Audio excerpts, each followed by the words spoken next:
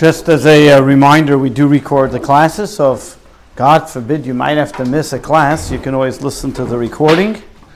Or if you want to listen to any old classes, or older classes, I should say. Nothing gets old, right, when it comes to learning. Or previous classes, that should be better. Previous classes or courses, or our class from every Monday night, you can listen to it on all the different mediums of podcasts, whether it's Spotify, Apple Podcast, iPhone, whatever it may be. You can just look up my name, Mendy Goldberg, and you should, I don't know how, probably more Mendy Goldbergs, but I don't know how many of them. Oh, you did? Yeah. Oh, there are several, okay. But I don't know how many are giving, okay, so you should see a picture of me, then you'll know it's me. Okay, there you go. But all the recordings are there of the previous classes and of all other classes and things that we have from quite some time. So, welcome to lesson number 2. In the previous lesson we started with, whoops, that was too quick.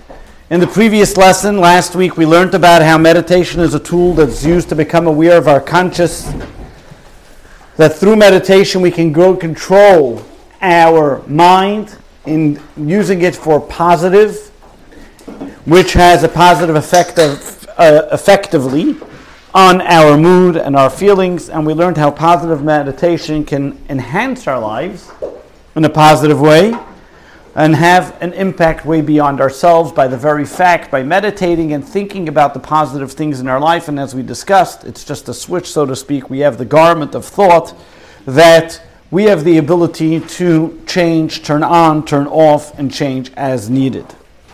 In this lesson, we're going to go a step further. And in this lesson today, we're going to learn about discovering our spiritual awareness. Dig a little deeper by using meditation to get beyond our conscious thoughts and to see what's deeper than just the surface, and trying to get and see beyond the physical that's in front of us. So to be able to get there, we first have to get some definitions clear. And one of the things that are usually thrown around, I know sometimes people come over to me and tell me, Rabbi, I'm not religious, I'm spiritual. Rabbi, I'm not religious, I'm warm towards religion. I'm not observant in actions, I'm a Jew of the heart. There's sometimes, I remember there was once this rabbi, he said there's all different kinds of Jews. You have the C Jew, is the cardiac Jew, he's a Jew at heart. You have the R Jew, the revolving door Jew, comes in and goes out. Every person has their way of, so to speak, of touching their spirituality. What is spirituality? If you were to define spirituality, how would you define spirituality, and how might spirituality be experienced? Anybody? Connection to something bigger than yourself. Okay.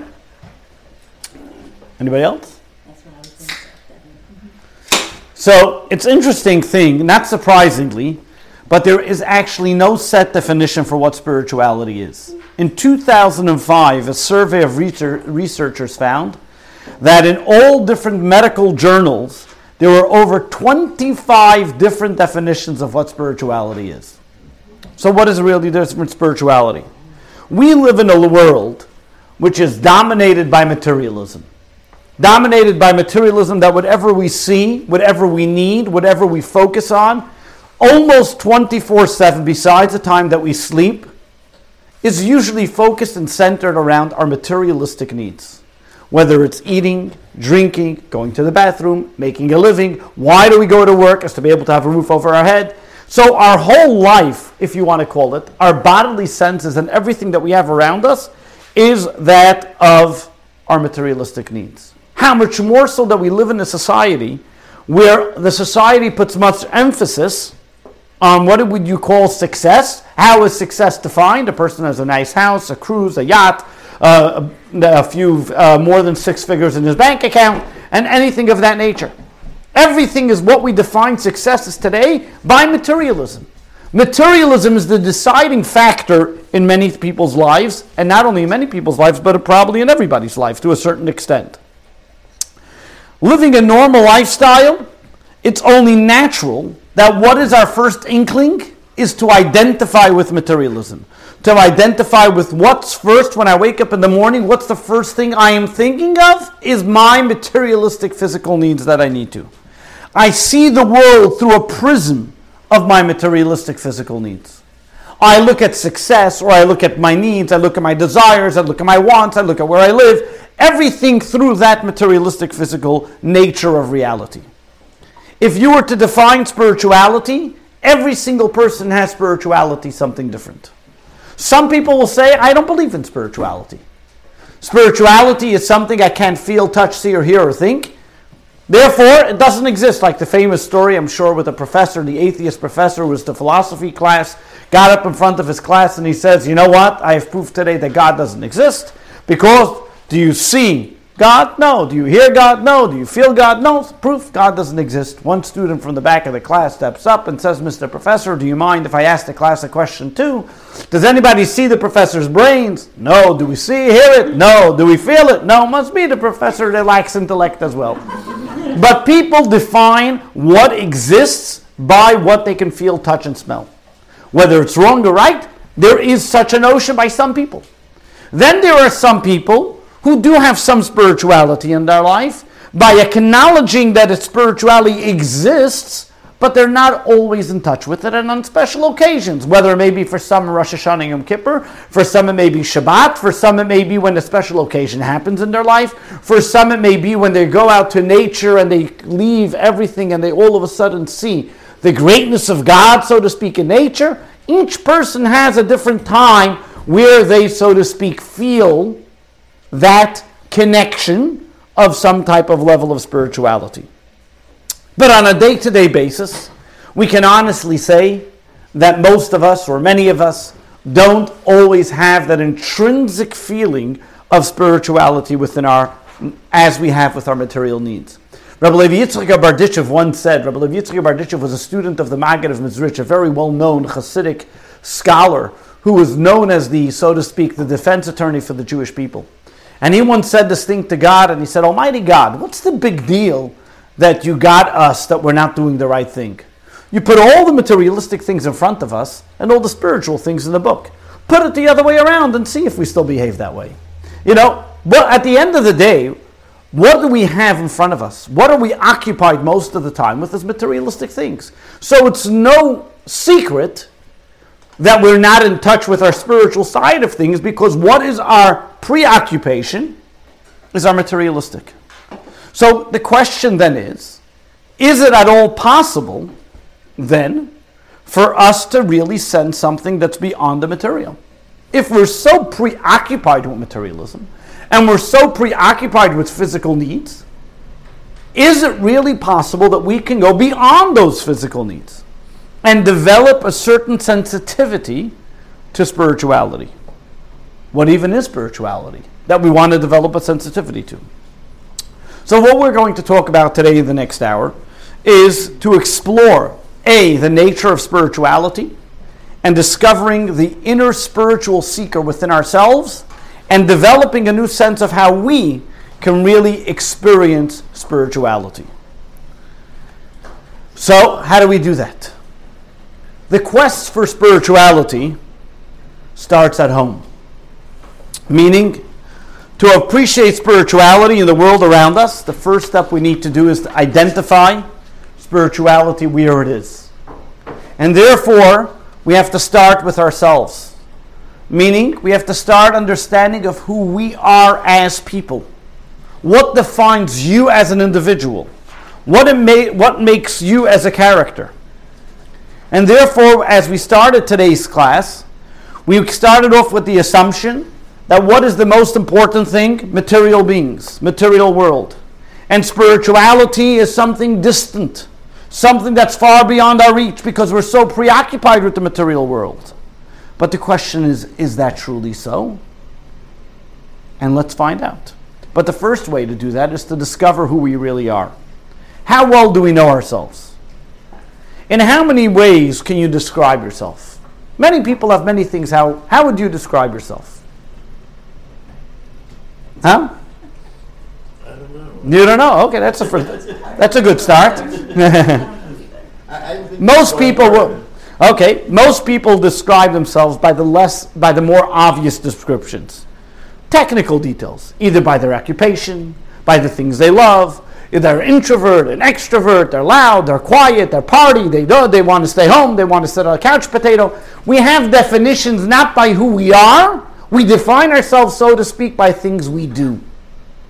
You ask a person, he's a doctor, he's a lawyer, an accountant, he's a rabbi, he's a teacher, she's a housewife, whatever it may be. Every person, instead of looking who they are, most cases, when you ask a person, who are you, what are you, they will find some technical term to be able to define themselves. Whether by a technical emotional term, a technical occupation, but what are they really? Are they really something about, do they ever describe themselves? Of their connection, of who they truly are, of what their psyche is made of. And to get a clearer understanding, to finding out who we really are, we need to go back to the beginning. When I say the beginning, I say the really beginning. From the beginning of time, when the first humans were created. In the book of Genesis, in text number 1, the Torah tells us about the human creation. Page 40. God formed the human from the dust of the ground, and he breathed into the human nostrils the souls of life. What happens here? Humans are unique from all creations, that we are a composite of a body and a soul. In contrast to every other type of creation or any other thing that God created in the universe, when God created everything else in the universe, it was in one stage. He created the body and soul together. He didn't separate it. However, when God created the human, it was in two separate stages. First, the body was formed, and only then did God exhale from himself into the human the soul. What does that tell you? That the animal has a single consciousness, while the human has a dual consciousness. The animal soul and body are one intertwined, one singular motion, one way of thinking, one way singularity type of connection, one type of consciousness. While the human being is a multi-level of consciousness. The human body, we have nature and we have spiritual. We have the natural and the spiritual and the material. And if we look at it, we have the body and soul spectrum that we have, that we can operate on multiple levels. We can operate on a materialistic way, which would be only the body, and we can operate on a soulful way, which is the spiritual way. And often, these two, the body and the soul, either can operate in tandem, but in many cases, or I would say probably most cases, they're in conflict with another. Materialism is selfish, spirituality is selfless. Materialism is finite, spirituality is infinite. But we have, and we are made up of these two types of consciousness. We are all very familiar with the body consciousness. This is the basic side of the human soul. It feeds our interests. It gets us, what, so to speak, keeps us going in day-to-day life. And our bodies are formed from earth and are naturally drawn to materialistic desires and pursuits of the physical world. And like all physical things, we are hardwired to perpetuate our own self, our own selfishness. Our body consciousness is something which lives here and now, and the gratification needs to be instant. That's the way the materialism is. It doesn't look in the future. It says, what do I want right now? In the microwave age, I want it now, I want it quick, and I can't wait any longer. Why? Because that's what I want. That's what my materialism wants. It feeds off the body, which is earth, which is instant. But then what is that soul consciousness? What's the opposite side of that spectrum?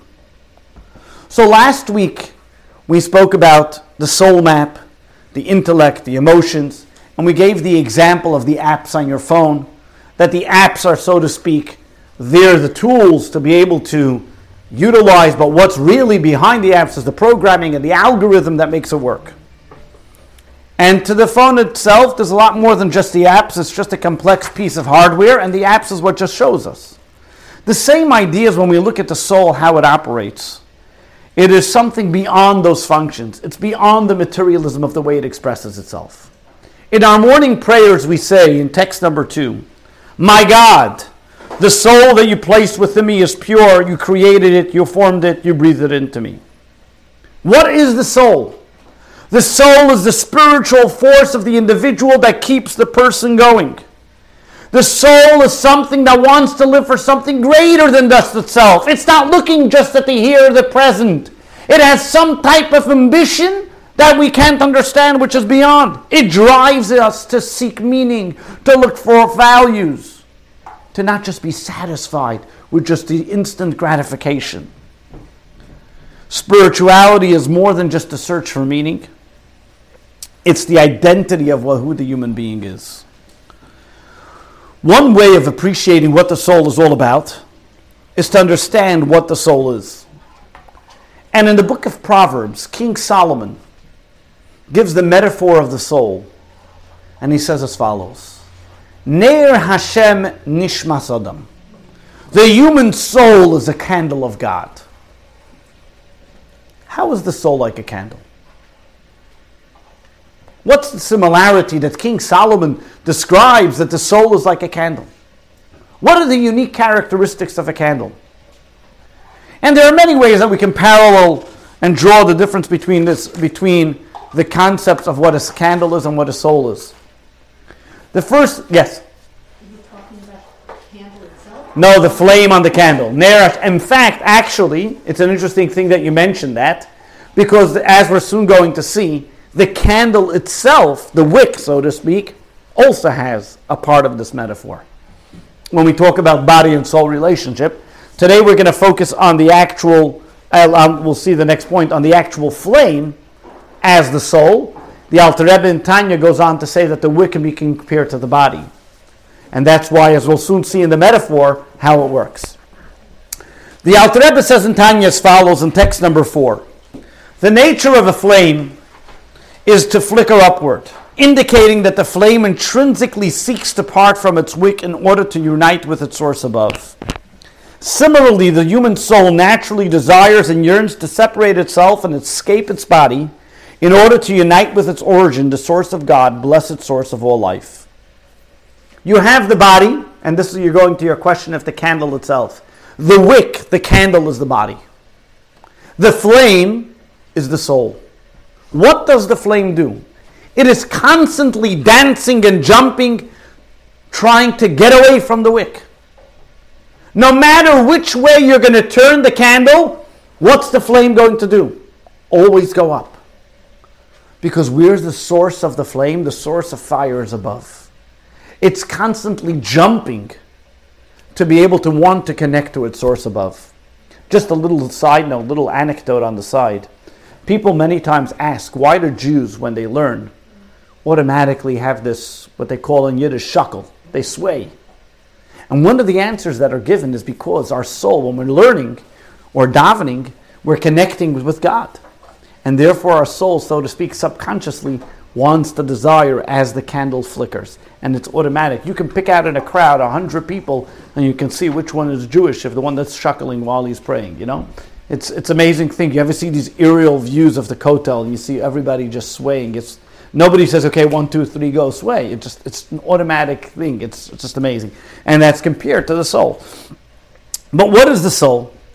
The soul is this non-material item that's in our body and wants to connect to a truth that's beyond our senses, beyond reason. And it's made of something totally different than the body. It doesn't relate to materialism. It doesn't even understand. It doesn't comprehend why we have even a desire for materialism. The soul transcends it all and wants to connect to God. So the soul is continuously trying to escape the body and is wanting to continuously want to go higher and connect to God. And that's the purest level of the soul. Understanding the soul's identity gives us a little bit of a definition of what spirituality is all about. And taking the words you said, connecting to something which is higher. The soul is aware of the divine presence that exists in the divine and supernal worlds. And therefore the soul naturally, the same way the body naturally sees materialism and is inclined to follow it and be able to follow its needs, the soul naturally sees and is aware of the divine presence in this world and wants to be able to connect with it. Should we live in line with our souls? If, hypothetically, if I were to be able to live in line 100% with my soul, I would not see the advantage of materialism. I would see the advantage of spirituality. And that would be my entire inkling. However, despite the fact that the soul loves to do that, what's the soul? It's trapped in our body. And therefore, the soul is the ultimate source of life for our innermost consciousness. But what's the problem? We live in a body, and the material desires are constantly debating and fighting the soul's desires of connecting to something on high. So within our body, we have this constant struggle that we would call Yetzer Hara and Yetzer Tov, which means the evil inclination and godly inclination, or but for the sake of this argument, we'll call it the bodily consciousness or the soul consciousness, and each one is trying to overpower which one is going to have both. And since the physical sensations and the material pursuits of the body don't give room for any spiritual experience of the soul. Why? Because it's so engrossed and it sees the physical in front of it and it's tempted and lives its entire life about materialism. What do? How do I identify with that spiritual soul? How do I get the ability to overcome the physical, the subconscious, the material, and be able to tap into the spiritual? Not only that, sometimes, even when we feel spiritual, even when we have the opportunity to experience some type of spirituality, is it enduring? Or is it just some fleeting moment? We have that awe, we have that inspiration, we get all excited, but then it dissipates. How do we make that spiritual energy, that spiritual consciousness of the soul, shouldn't just be a little flavor of it or a little sprinkle of it here and there, but that we should be able to connect to it, that it should be able to be aware of it, that we should be able to be conscious about it. So this seems maybe something foreign and difficult, but at least now we open the hole to be able to know where our target is, to be able to reach towards it. So what we're going to have now is one meditation, like we did last week, about this conscious awareness of the two types of souls. So I'm just going to put on the video. I'm just going to go out of the PowerPoint a moment and play that video of the first meditation.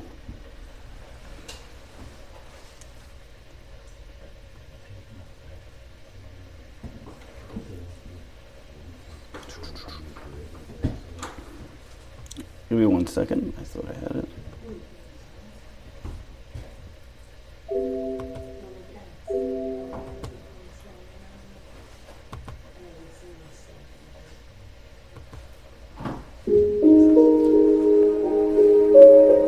Is it not there? Hold on.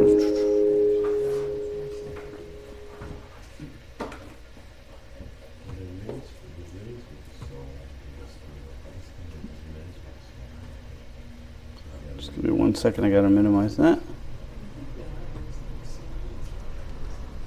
Still let it minimize. Oops. Just give me 1 second. There you go. Voices speaking to us from within. One voice is our lower order self, Nefesh Bahamis. The Nefesh Bahamis urges us to live a life of pleasure, of ease, getting what we want whenever we want it. The other voice is the voice of the Nefesh Elokis. That's our godly self. That's the self that seeks connectedness with people in love, connectedness with the world and its elements, feeling fulfilled, connectedness with Hashem. Gently close your eyes and just become aware of your inner self, your inner quiet, that place you can escape to, because it's always a place where you have your own sense of self. Allow that special place to be your refuge. That place of inner sanctity, totally protected, always safe.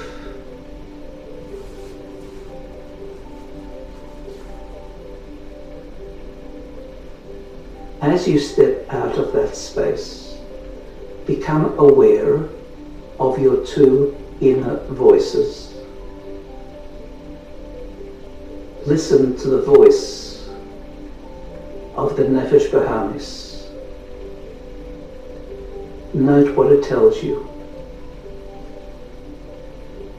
It says, you're insecure in this world. You need to shore yourself up. You need more and more and more.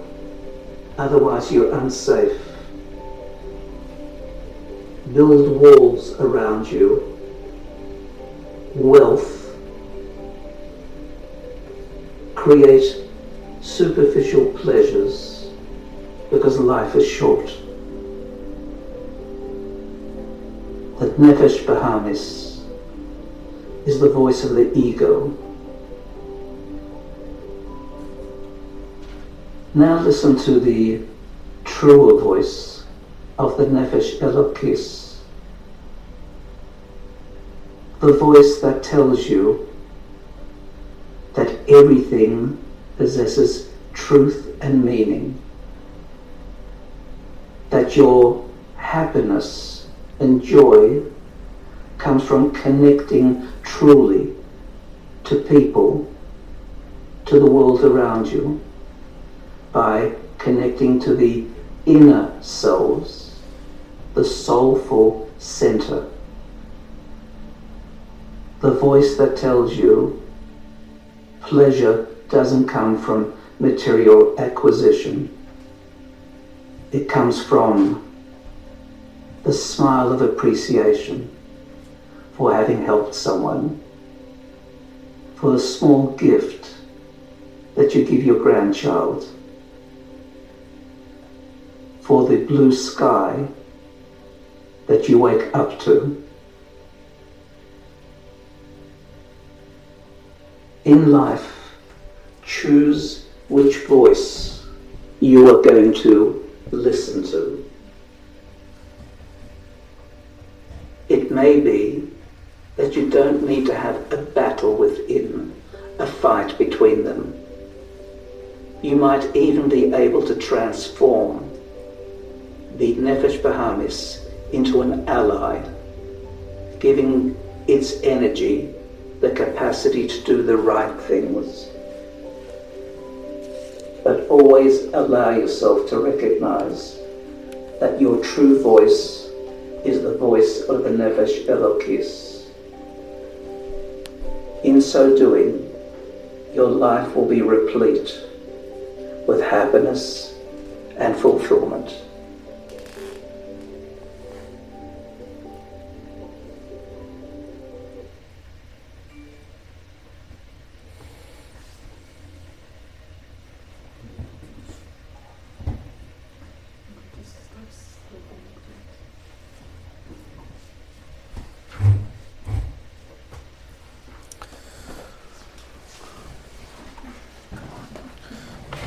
As we now know and aware of the duality that exists within us, we now can appreciate that we can open ourselves to spirituality, but even more so that we don't have to go anywhere to open spirituality.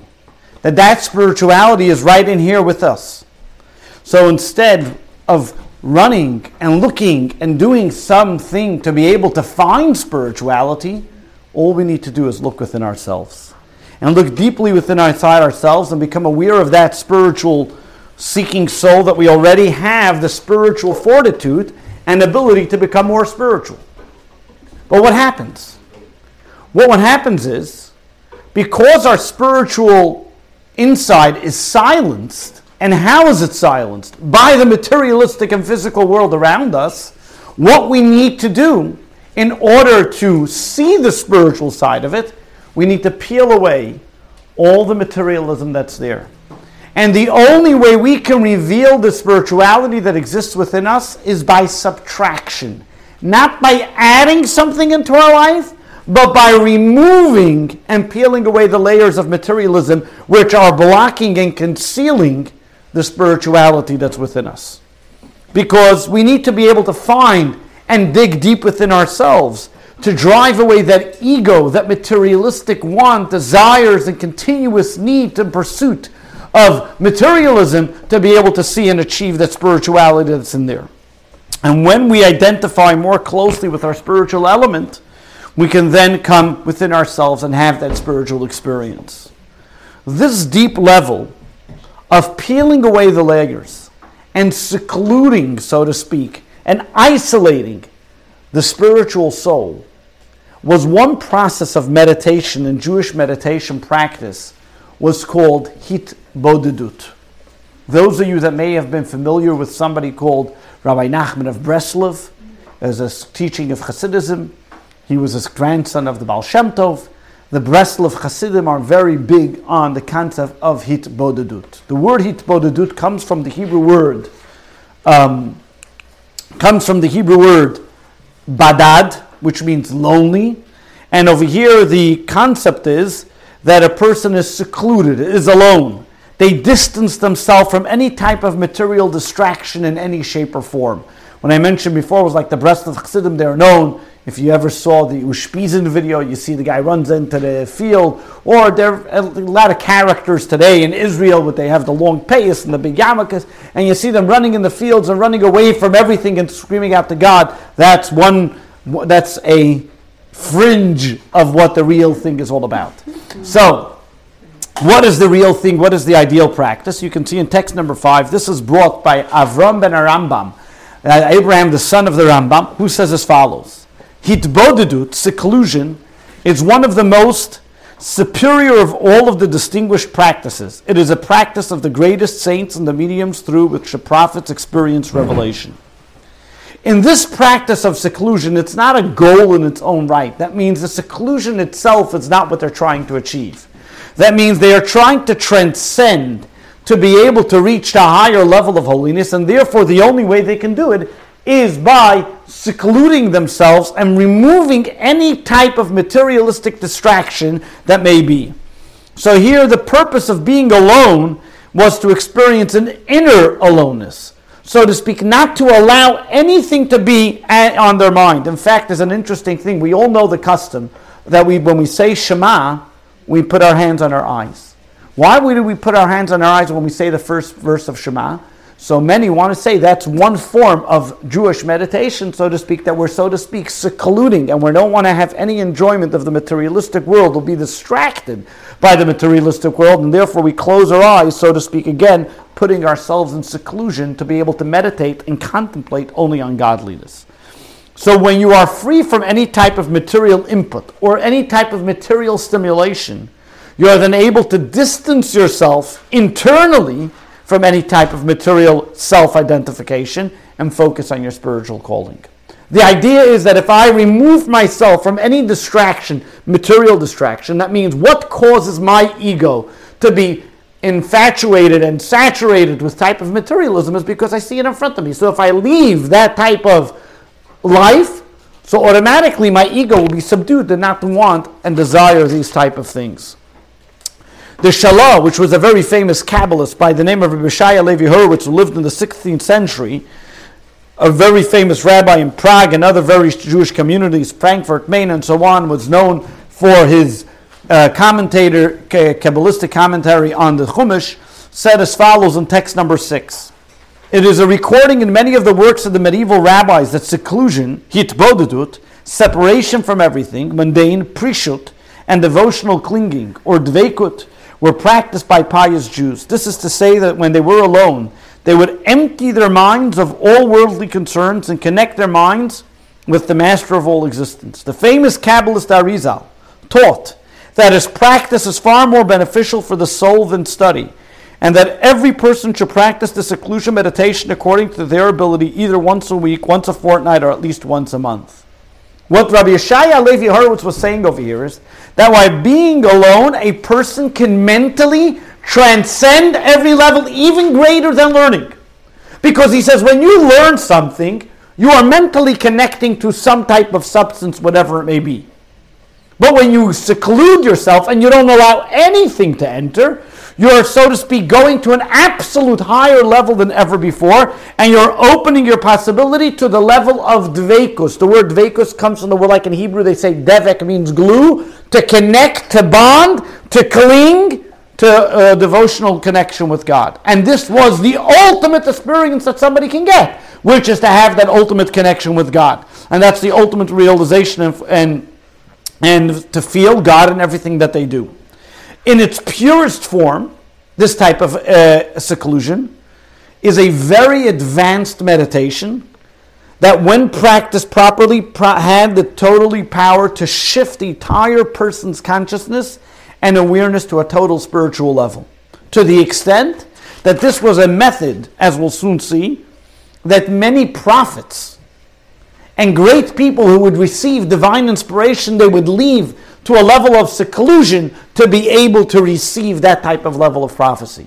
Just to give you an example, one of the cases which are brought as an example, Jonah. When did he receive the prophecy? Some want to say that only once he was in the belly of the stomach of the whale. Because then he was not distracted by his own pursuit of trying to, quote unquote, run away from God. The story of Jonah and the whale. Or many other prophets in that case as well, where their prophecy was only came to them in a case where they were not distracted by any type of materialism. And that's why a prophet in the prophets is called Elisha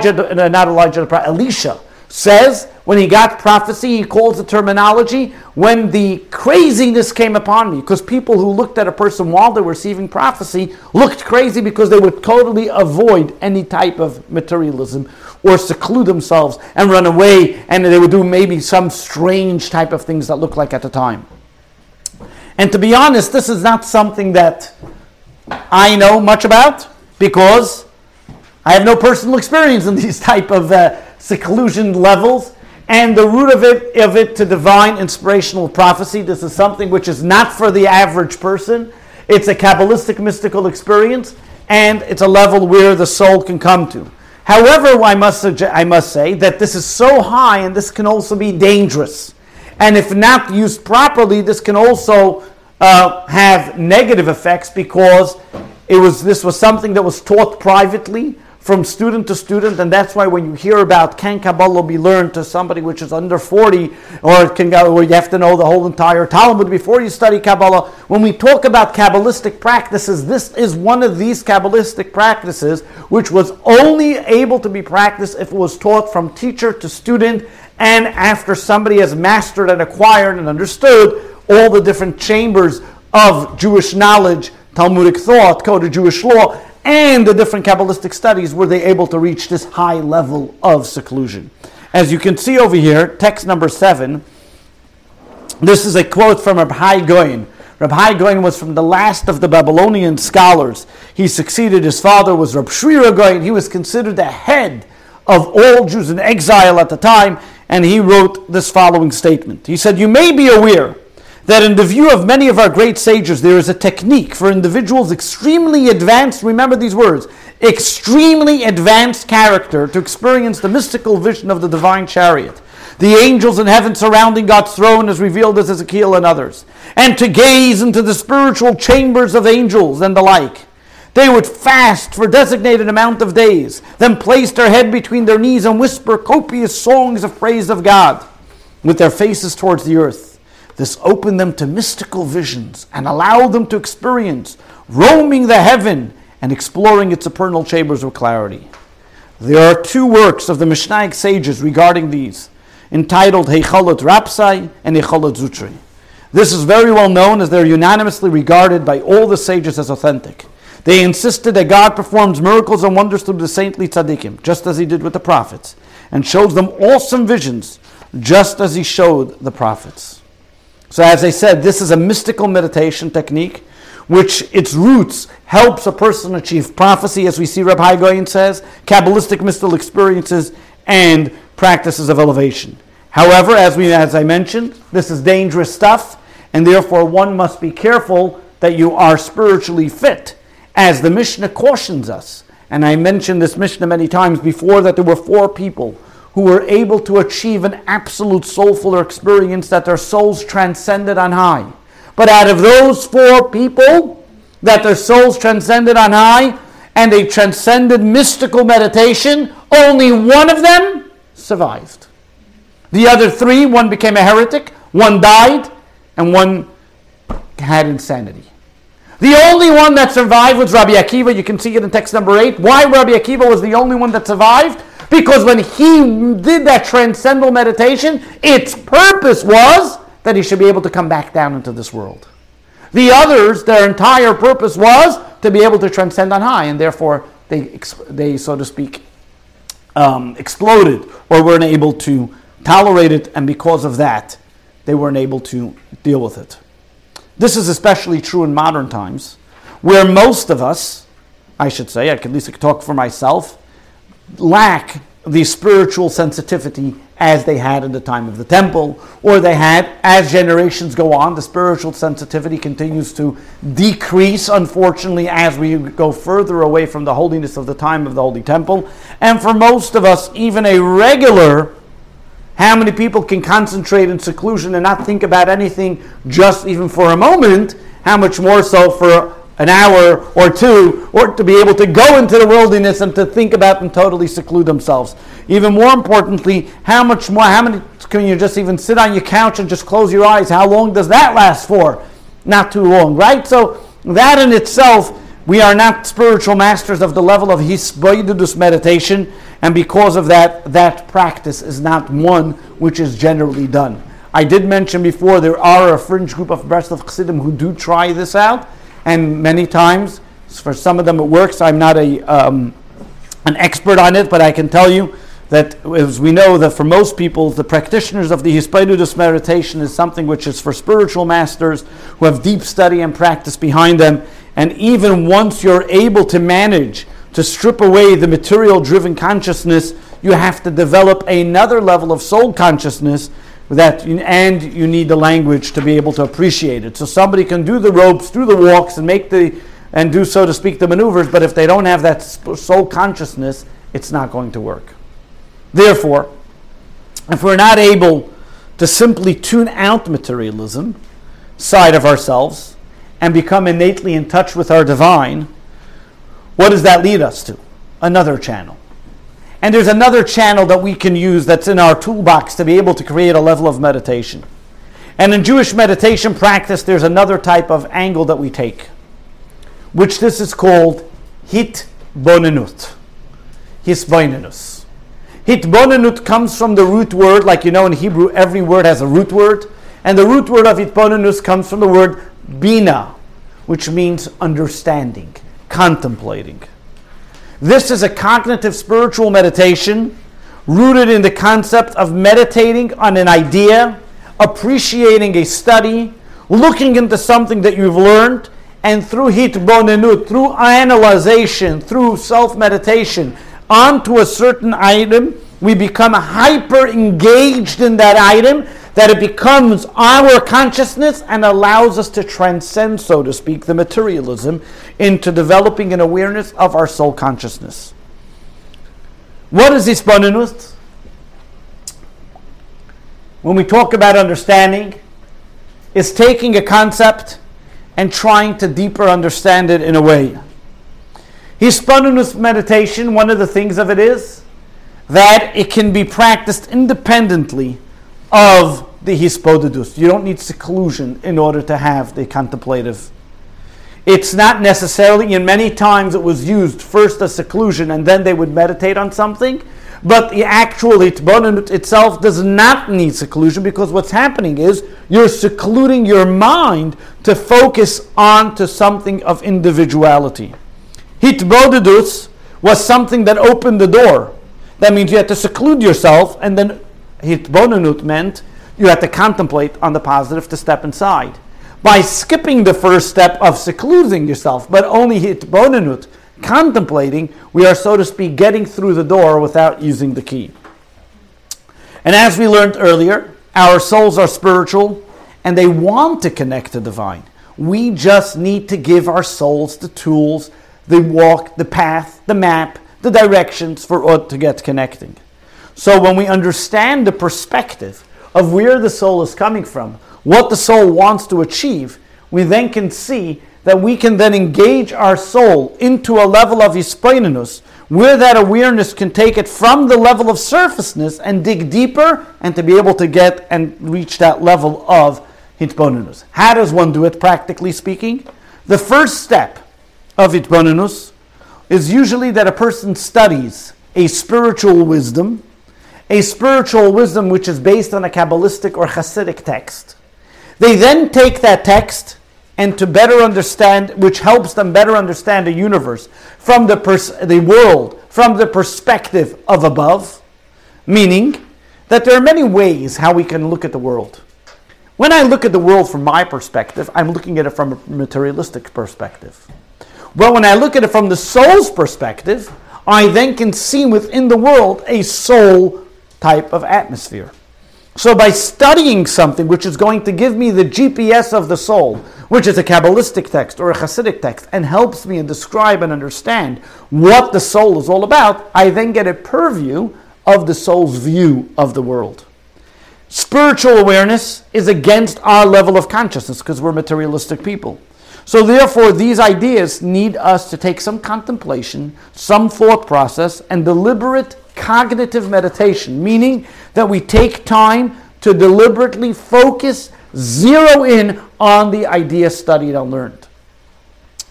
Just to give you a little bit of, this was something that was a very well practiced concept by Hasidim. You were able to walk into a synagogue in years of old and find Hasidim meditating for hours before prayer, as we're soon going to see. We'll take one such sample. There were Hasidim that would wake up. I know my grandfather that I never met, but I was told by people that met him. He passed away before my time. And he would wake up. My mother told me even as a child, she remember every Shabbos morning, he would wake up 7 o'clock in the morning and pray from 7 o'clock until 3 o'clock in the afternoon. Stay in prayer in one place and pray. People would listen. He would sing songs while he would pray. He was contemplative and always under his talus. He knew nothing around him in the world. The building could have fell down, you wouldn't have known. And only after 2, 3 o'clock, he would go home and make Kiddush and eat. That's what he would do. And this was every Shabbos. He worked during the week. So on Shabbos, even when he worked during the week, they knew that he was a shochet. He was a ritual slaughterer. They knew that when he davened mincha, everybody else took 10 minutes. He needed a half hour. He was a person that, and when he died, it was an interesting thing. He died in the middle of prayer as well. He was actually praying in 770, and then he passed away. He had a heart attack, and he laid down, and he died. That's while he was in the middle of praying with his talis.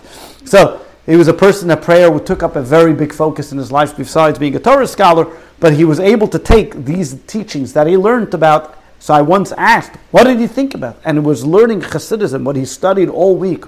He first would study for an hour or two a Hasidic text, and then spend the time while prayer understanding and appreciating what that Hasidic text from the soul's purview. Now, this is a very great level.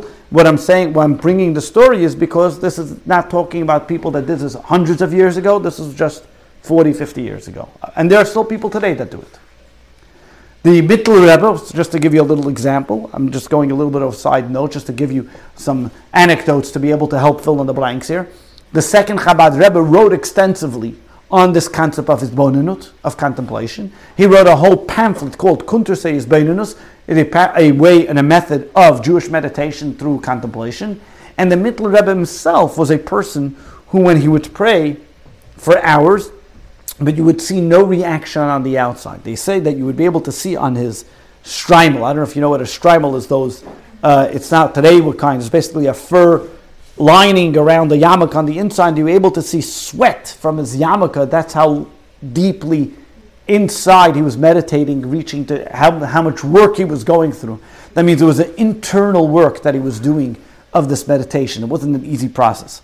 And here is from a letter from the previous Rebbe who gives an example of what it means, this contemplative meditation.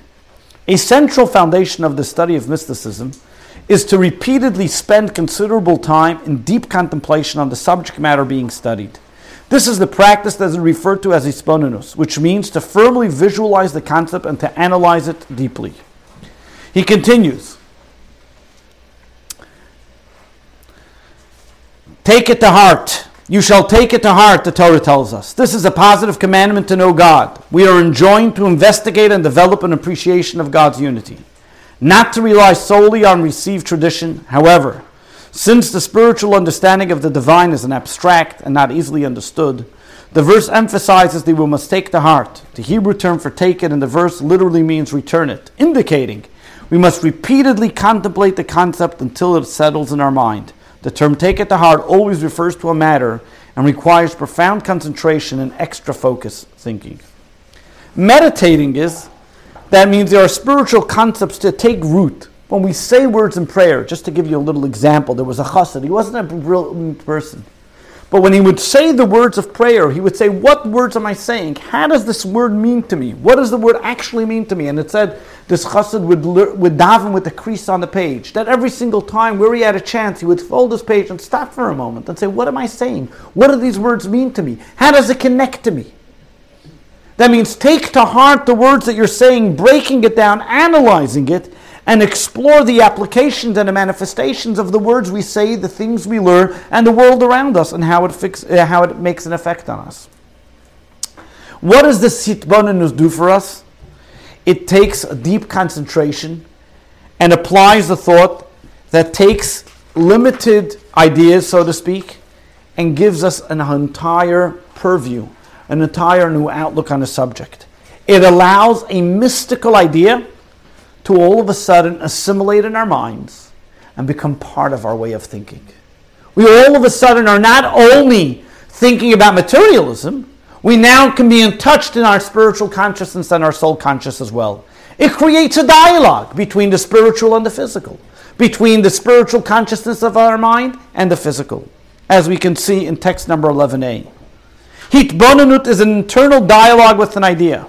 Once we have studied something, well, in all its fine details, explanations, and commentaries, until we have developed thorough understanding of it, the practice of hitbonenut meditation is then to mentally analyze the idea, to verify whether our understanding is true and accurate of all its details. Through diligent meditation, we develop a strong visualization of the soul, its concept, which are emanating from the core itself. Continues in text 11b. This is from a woman, her name was Fruma Rosenberg Gottlieb, who wrote a book on mindfulness and Jewish meditation. The Hasidic practice of hitbonenut meditation involves actively contemplating a spiritual concept until it expands our creative intelligence, deepens our awareness, and becomes an indelible part of our consciousness. What this illustrates is that when a person has this meditative level of hitbonenut, it doesn't just take me into bliss, but it sharpens our understanding and gives us an emotional relationship with what we're doing. Like I had said before in the words of prayer, when we visualize a subject and I engage in it, I become all of a sudden deeply involved in it. I'm moved by it. Think about it for a moment. When you have this level, any spiritual idea, for it to become visible and become conscious, God puts in front of us all these different types of things. And we sometimes, or anything in your house, think about it. This guy once in real estate told me this interesting thing. It's like a seemingly nonsense type of idea for somebody that wants to invest in real estate, but it gives you a way how the brain thinks. He tells me he only invests in commercial real estate. I ask him why. He says, when do people spend most of their time? At home, after hours. When do people realize what the problems are in their house? After hours. I don't want to be bothered after hours. When do people realize the problems that are where they are in work is when they're working. So in commercial real estate, I'll only get calls during business hours. If I buy residential real estate, I'm going to get all my calls after hours. When do we all of a sudden get involved in something? When we sit there and we look at it, and all of a sudden say, wow, that was sitting there. You never noticed it all along. Hitbonenut allows us to contemplate in our soul and recognize things our closeness that we have with God that we never imagined. Why? Because it was so obscured. I was so busy running all over the place. I never had a moment to think about my God. I never think about what I have, my relationship, what's really within me, what's my true consciousness. Why? Because I'm busy thinking about material pursuits. My material consciousness was one that was overcoming my spiritual. So if I take a moment and I sit back and I say 1 minute, let me meditate for a moment. Let me think about my soul. What am I doing? An honest contemplation, like we look into text number 12. Through honest contemplation, with deep focus, a person's soul develops an authentic closeness and attachment to God commensurate to the spiritual standing. Through this, one fulfills the mitzvah of to love God. You know, people have a question. How can God tell you to love God? How can I love... Yeah, it's like telling somebody, love chocolate. What if I don't like chocolate ice cream? I don't like vanilla. I can't force you to love something. But what does the Hasidic masters tell us? You inherently love God. The problem why you don't know that you love God is because you never thought about God. And if you think about God, then you'll love God. Hidbaranu tells us, contemplate, meditate about God, and you'll come to love God. So what we're going to try to do today is we're going to try to take this practice. We'll take one piece of what the Hasidic masters wrote. We're going to study it, analyze it, and learn this idea together.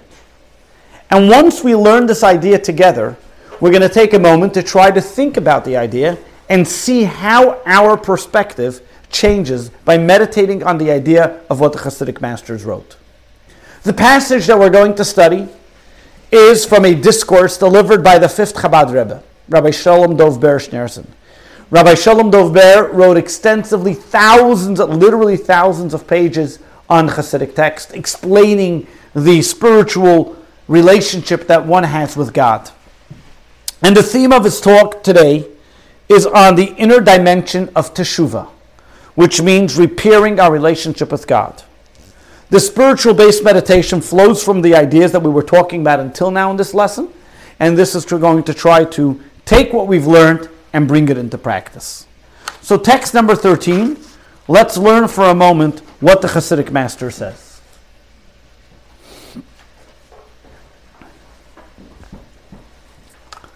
Everything that exists is comprised, you guys have it?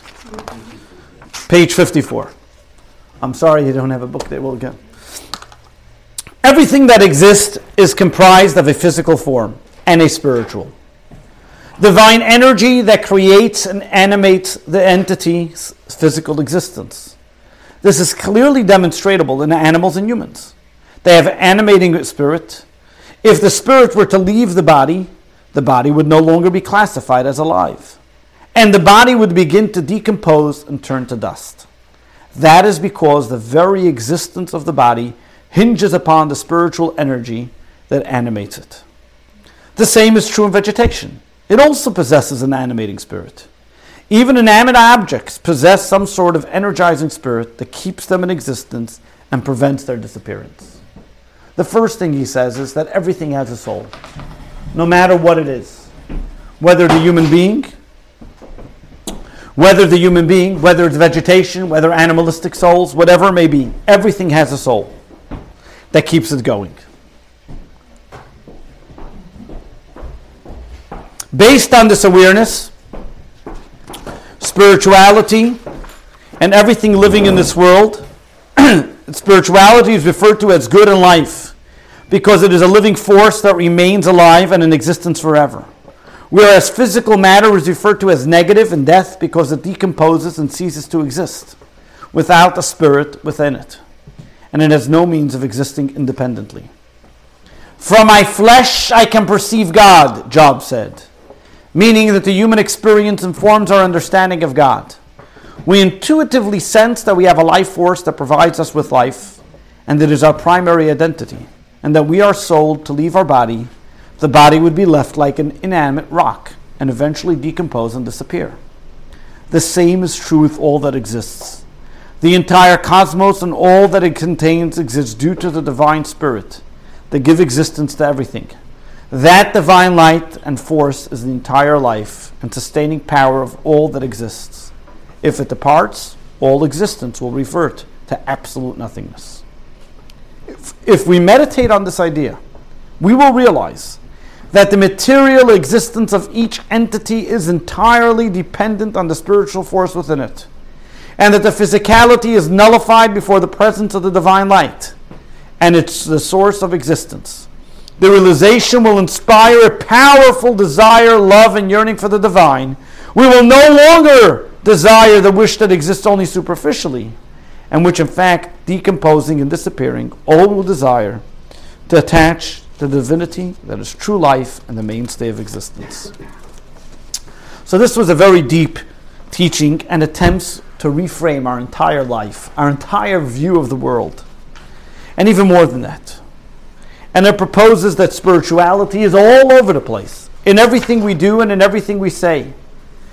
And even if somebody was just to learn and look at this just peripherally, you might say, well, sounds pretty compelling. Or maybe some will say, maybe irrelevant. How do I apply this? How is this going to shift our thinking? I just read it. What does this mean to me? But what we need to do is take a moment, and we're going to look deeply into what the Rebbe Rashab was saying, and have that, as I said, it requires meditative contemplation and meditation to be able to break it into pieces and see how this can actually affect and change our conscious awareness of how we view things and see things. And by breaking it down into smaller parts, we'll be able to analyze, chew it over, and be able to maybe shift our perspective for a moment and allow the teaching to sink in. And the more we meditate on it, whether now or later or at a different time, you will see it will help us to be more aware and spiritually connected to what we can do. So let's spend just a few moments in breaking down the pieces of here of what was going on here. If you look at what the fifth Chabad Rebbe was saying over here, he was basically saying three primary ideas. What are the three primary ideas he's sharing with us? Number one, everything has a soul. Number two, the spiritual soul is everything and is the true source of life. And number three, because spirituality is the true source of life, what's the value of materialism? Spirituality is the true value of everything. Seems logical. A follows B, and therefore A and B follow C. A, everything has a soul. The soul is the source of the life of everything. Therefore, what purpose is anything else but the soul? Right? Seems logical. But what does this mean? Let's take it a little deeper. And let's understand it, what's happening here. The first step was, everything has a divine spirit within it. What does this mean, everything has a divine spirit within it? We started the first beginning of the class saying that the humans were created different than the animals and vegetation. That everything else, animals and vegetation, were created with one saying, while humans, God took two parts because we have two consciousness. But that does not mean that they don't have a soul. Everything that exists in this world have a soul. Humans and animals have a soul. The only difference is that the humans have the ability to be cognizant and tap into their soul, while animals and the vegetation don't. So when we look at the difference over here, we see, when we talk about everything having a soul, all created beings, despite their apparent physical way they look, are all predictated on the fact that they have a soul within it. Take a step back. Anything that we have, any experience that you talk about, has within it a body and a soul. For example, you can see in exercise 2.4, everything that you do has some type of soul. Identify the soul. You're having a dinner with a spouse or a close friend. What's the body? What's the soul? The food is the body. The event, the fact that you're having dinner together, the conversation can be the body too, but the emotions that come from it would be the soul. You're disciplining a child. The tactic you may use to discipline the child may be the body, but the fact that the child is now being educated would be the soul. Exercising in the gym, where do you see the soul in that? What's the soul of it? The fact that you're becoming healthier. What's the body of it? The actual work that you're doing. Shaking a hand on a deal. Why do you need to shake the hand? Is shaking the hand making the deal? Not at all. If a person shakes his hand but there's no contract and there's no talking beforehand, there's no deal. It's the emotions, it's the things that behind it. What you don't see is what the soul over here. So while these examples are only metaphors of the spiritual teachings, the soul that we talk about in this, the divine spiritual energy that exists within every conscious being that's in this world. Everything, this table has a soul. And the same way we have a soul. Everything has a soul. You see the body, every knowledge, the words that you say are the body, the rationale, the thought, the thinking behind it is the soul. We appreciate this even more. If we look at a piece of art, you look at a picture. A person can just look at the picture and say, well, what's here? What's the big deal? I see paint, I see different strokes, I see a brush, I see maybe different colors. If the guy was an unbelievable painting, I can start telling you maybe what the person looks like. But is that what the painting is? The painting is giving over a picture. It's giving over a story. There's an emotion behind it. If there was the artist was here, he'd be able to tell you who all the people symbolize, what they are, why they're standing this way, why this one's standing to the side and this one's riding to the left. I remember once seeing a picture. A guy made a canvas. It was all blue. And on top of the canvas that was blue, there was this black dot. And the picture was selling for a few $1,000s. And I looked at it and I said, "Look, so maybe my kid made it. She brought it from school. I don't know what it was." But the artist was standing there and he had a whole explanation. It's the sky and there's the black dot, it's the comet that's coming down. And while he was thinking, he had a whole emotion behind it. I looked at it only from a materialistic world. He had a deep soul connection with the picture. The same thing is also, I can look at the world. I can look at the world and see everything that exists in the world, just a bunch of strokes, paint, blotches, or mistakes, whichever way you want to look at it. If you're a more positive person, you say, well, it's a lot of nice things there. And if you're a cynical person, you say it's a lot of issues or mistakes that somebody just happened in this world. But if I look a little deeper, and I see the soul, the emotion, the ideas that are here, the lines and the shape. This is not just a physical idea. The world is God's canvas. The matter and the lines are His work. And the spiritual reality that's behind it is the theme of it.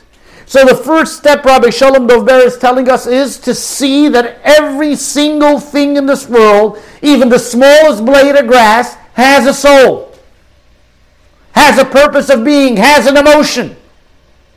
Take that just with that thought alone.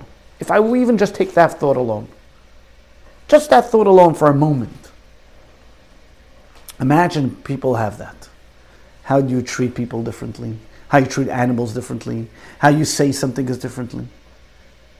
Because I don't just see it just for the physical finite being that's there. There's an energy behind it. There's a soul. There's something that's making up this person. But now I go a step deeper. Step deeper is that the spiritual soul of everything is its true source of life. Think about it. If the soul is the experience that gives the person, it's like the handshake without the deal. What's the handshake worth? It's like the canvas without a story behind it. What's it? It's nothing. It's lifeless. Look at the body. The body without a soul, what is it? Absolutely nothing. A body without a soul is nothing worth. Has no life to it. So if we think about any metaphor that you've used, whatever it may be, the soul isn't just another part of the body. The soul is integral for the body to exist. The soul is not just another part like the lungs, the heart, the brain. Yes, they are all integral, and if you don't have lungs, you're not going to live. But if you have a soul, your whole sin don't come into existence. Nothing exists. The soul is what gives the body's life. The human soul animates us, gives us the energy. The same is true with all existence. The same is true with our physical sense and our spiritual sense. I can't just have a physical life. And then we see the proof in the pudding that people that are only materialistic, it dries up after a while. How many more boats can you have? How many more, as they used to say in Yiddish, the richest person only wears one pair of pants. Doesn't make a difference. All these physical pursuits, if there's no soul behind it, there's no life. There's no energy. Everything we experience in life, whether it's a relationship or even drinking a cup of tea. If I don't have the feeling behind it, it's nothing. It's the source of all life.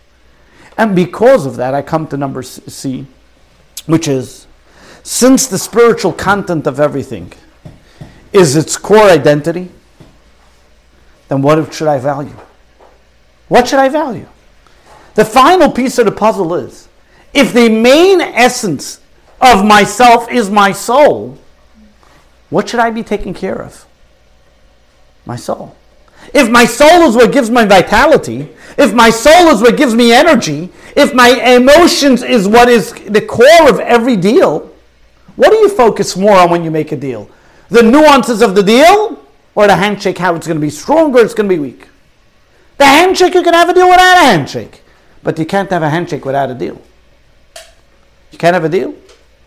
The handshake is only what solidifies it, brings it into the physical. But if you don't have the emotion behind it, what's it worth? Sometimes the handshake is the emotion. The handshake is not the emotion, it brings out the emotion. Yes, but sometimes if added emphasis or added enthusiasm that you display, I just think is the handshake. Very good. It does push it over. That's why what is the added emphasis when we show that we love God? What do? We do a mitzvah with physical. Because that is the emphasis. It brings out the physical. It brings out the spiritual. Exactly the point. That means there's the spiritual energy that's there, and then God says, put on tefillin, use those leather straps, because I need you to take the material and make it part of that emotional. Exactly like the handshake is what's going to bring out this, exactly the point.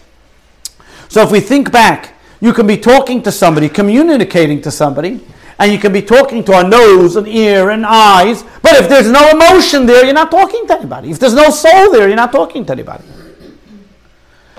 And as we apply this in large, we can get to appreciate in every single thing, we have to value and cherish the life force behind it, not just the physical. And the authentic reality is the spiritual meaning within every object that I experience. If I only look at things for its facade, for its physical, for its materialism, I've got nothing. I don't have a relationship.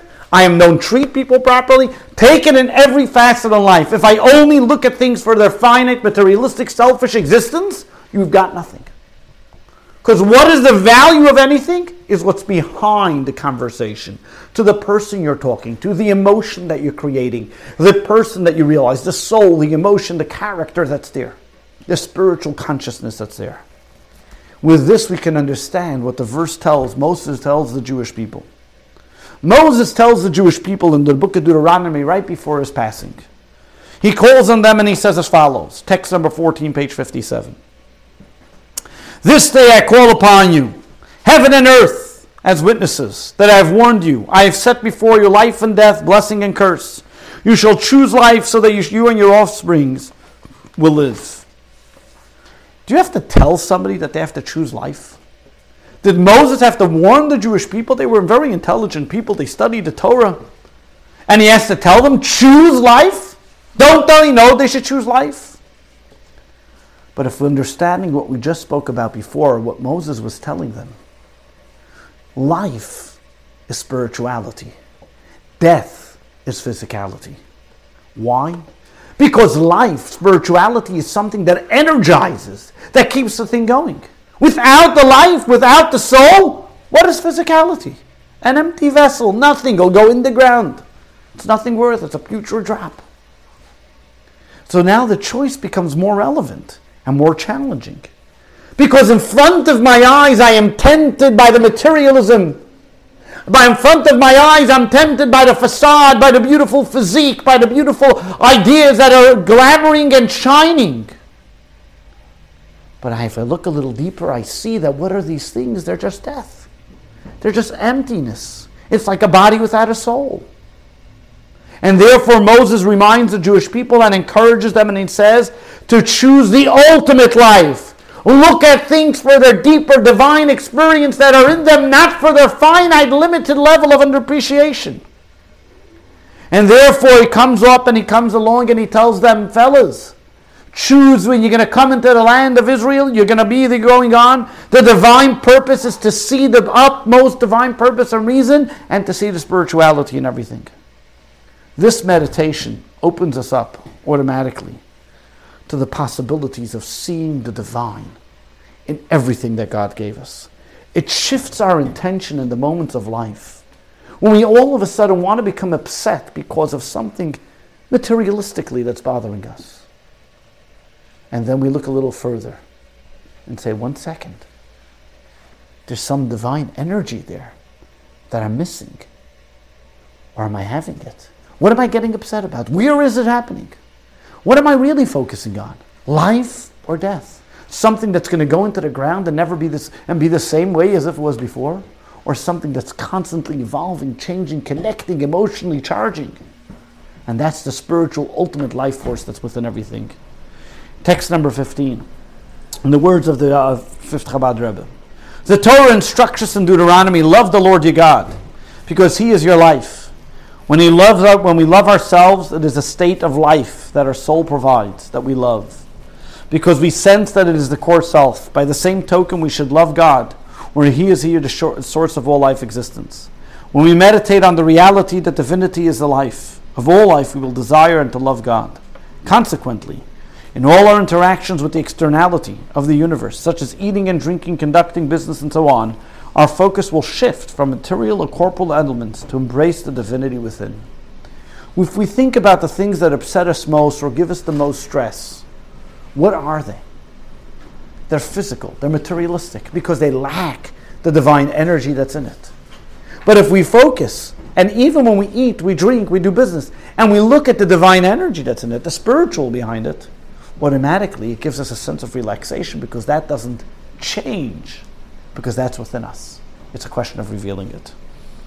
Here's the next meditation video that I would like to exercise that we'll do.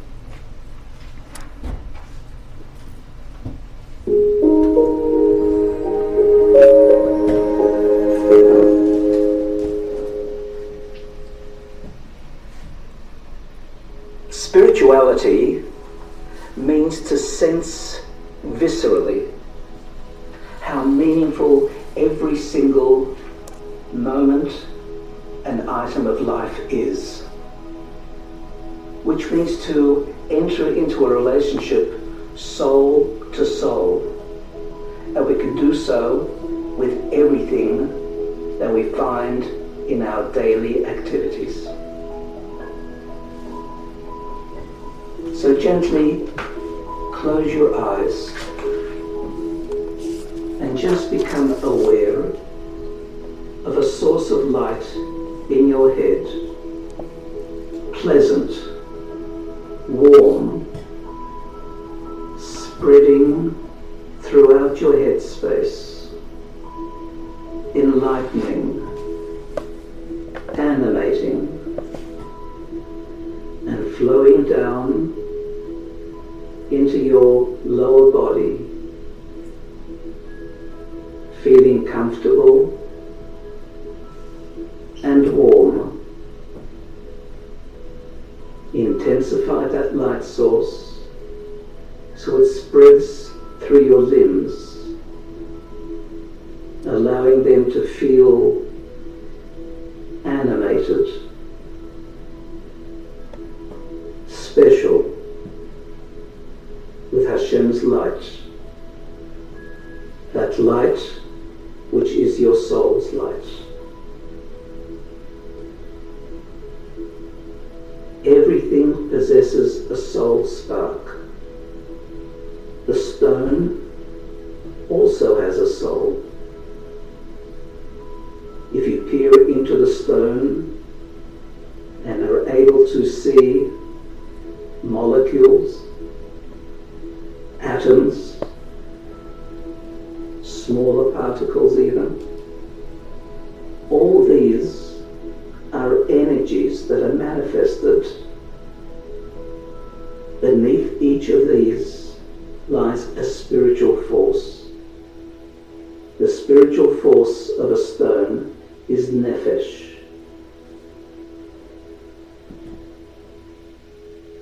A flower also possesses a soul spark, but it's more developed. It's called ruach, allowing the flower to have locomotion, movement, growth, inclination towards the sun. It has both nefesh and ruach. The animal has an even more advanced soul system. It has the nefesh to maintain its physical state, ruach providing it with animation, movement, but also neshama, which provides it with rudimentary communication capacity. And then there's a human being who possesses all three, plus the level of soul known as chaya, the level of soul that provides consciousness, awareness of the flow of time, present, past and future, hopes, aspirations, values, beliefs. We encounter all four levels in life. Allow that encounter to be soul to soul, recognizing that everything possesses value, godliness, purpose, and only by relating spiritually to the essence of that soul do we connect meaningfully, live a deep and meaningful life.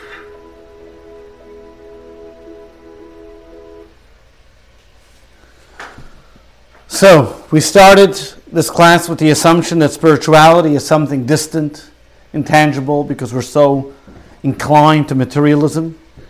And we have discovered over the past hour that how to appreciate spirituality and make it a reality in our lives. So if we look back at those questions that we asked in the beginning of our class, how would you define spirituality? How might spirituality be experienced? So, spirituality isn't somewhere or some specific experience. Spirituality is something that is in the inner soul. It's everything. It's everywhere. And once we meditate and consciously aware of it, we have the ability to become spiritually experienced. And by the shift of perception that doesn't happen instantly, even after we learned and even after we meditated on the different concepts, the chances are that we can be walking out of here and not necessarily always thinking about it and having that physical sensation, but the more we at least know and perceive and know that these concepts exist, the better we are, the closer we are to having that shift. So therefore, where do we go from here? The practice for this week, your homework is, for the spiritual meditation to have a tangible effect in your life, we need to open up your depth of living, what it provides. We need to take some time to meditate regularly.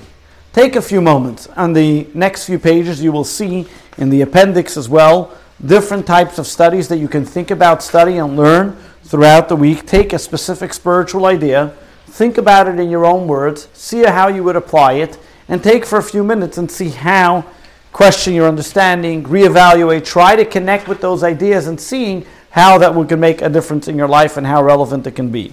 It's not easy to focus on something even for a few minutes, but when you take a short synopsis of an idea and add with some time, you will have a greater aptitude to focus and able to have longer periods of time where you're able to create ideas of your own and to be able to expand these things based on your studies and whatever you learn, to be able to take it and apply it and see the divine consciousness that's in it. Here's a quick review of what we learned today. Lesson 2. Mind yourself. Reflecting inward to find the divine. 1. We are comprised of a body and soul, each of which has a unique character and drive. 2. The body is driven by material gain, soul by spirituality. We all possess an innate spiritual drive within us that we can come to feel and experience. 3. One way to perceive the spiritual drive of the soul is by distancing ourselves from the immediate distractions of materialism. This is the root of Hippocratic meditation. 4. The most effective way to develop our spiritual calling is by learning about and contemplating these spiritual ideas. This meditation practice is known as Hitbodhinut. 5. Just as we have a soul that gives us life and our true identity, the world has a soul that sustains it and is its most authentic identity. 6. We choose life by focusing on the spiritual content of every experience and valuing the divine potential within it. Next week is called Mastermind, the benefits of divine closeness. We always think of God as something distant, spiritual, static, and we're going to see how God's presence is dynamically involved in everything we do in life, and when we meditate on that, how much of a calm effect and adding joy and resilience and purpose in our life it will bring. Same time, same place, next week. Any questions? I have a question. Sure. So at what point does the soul become gendered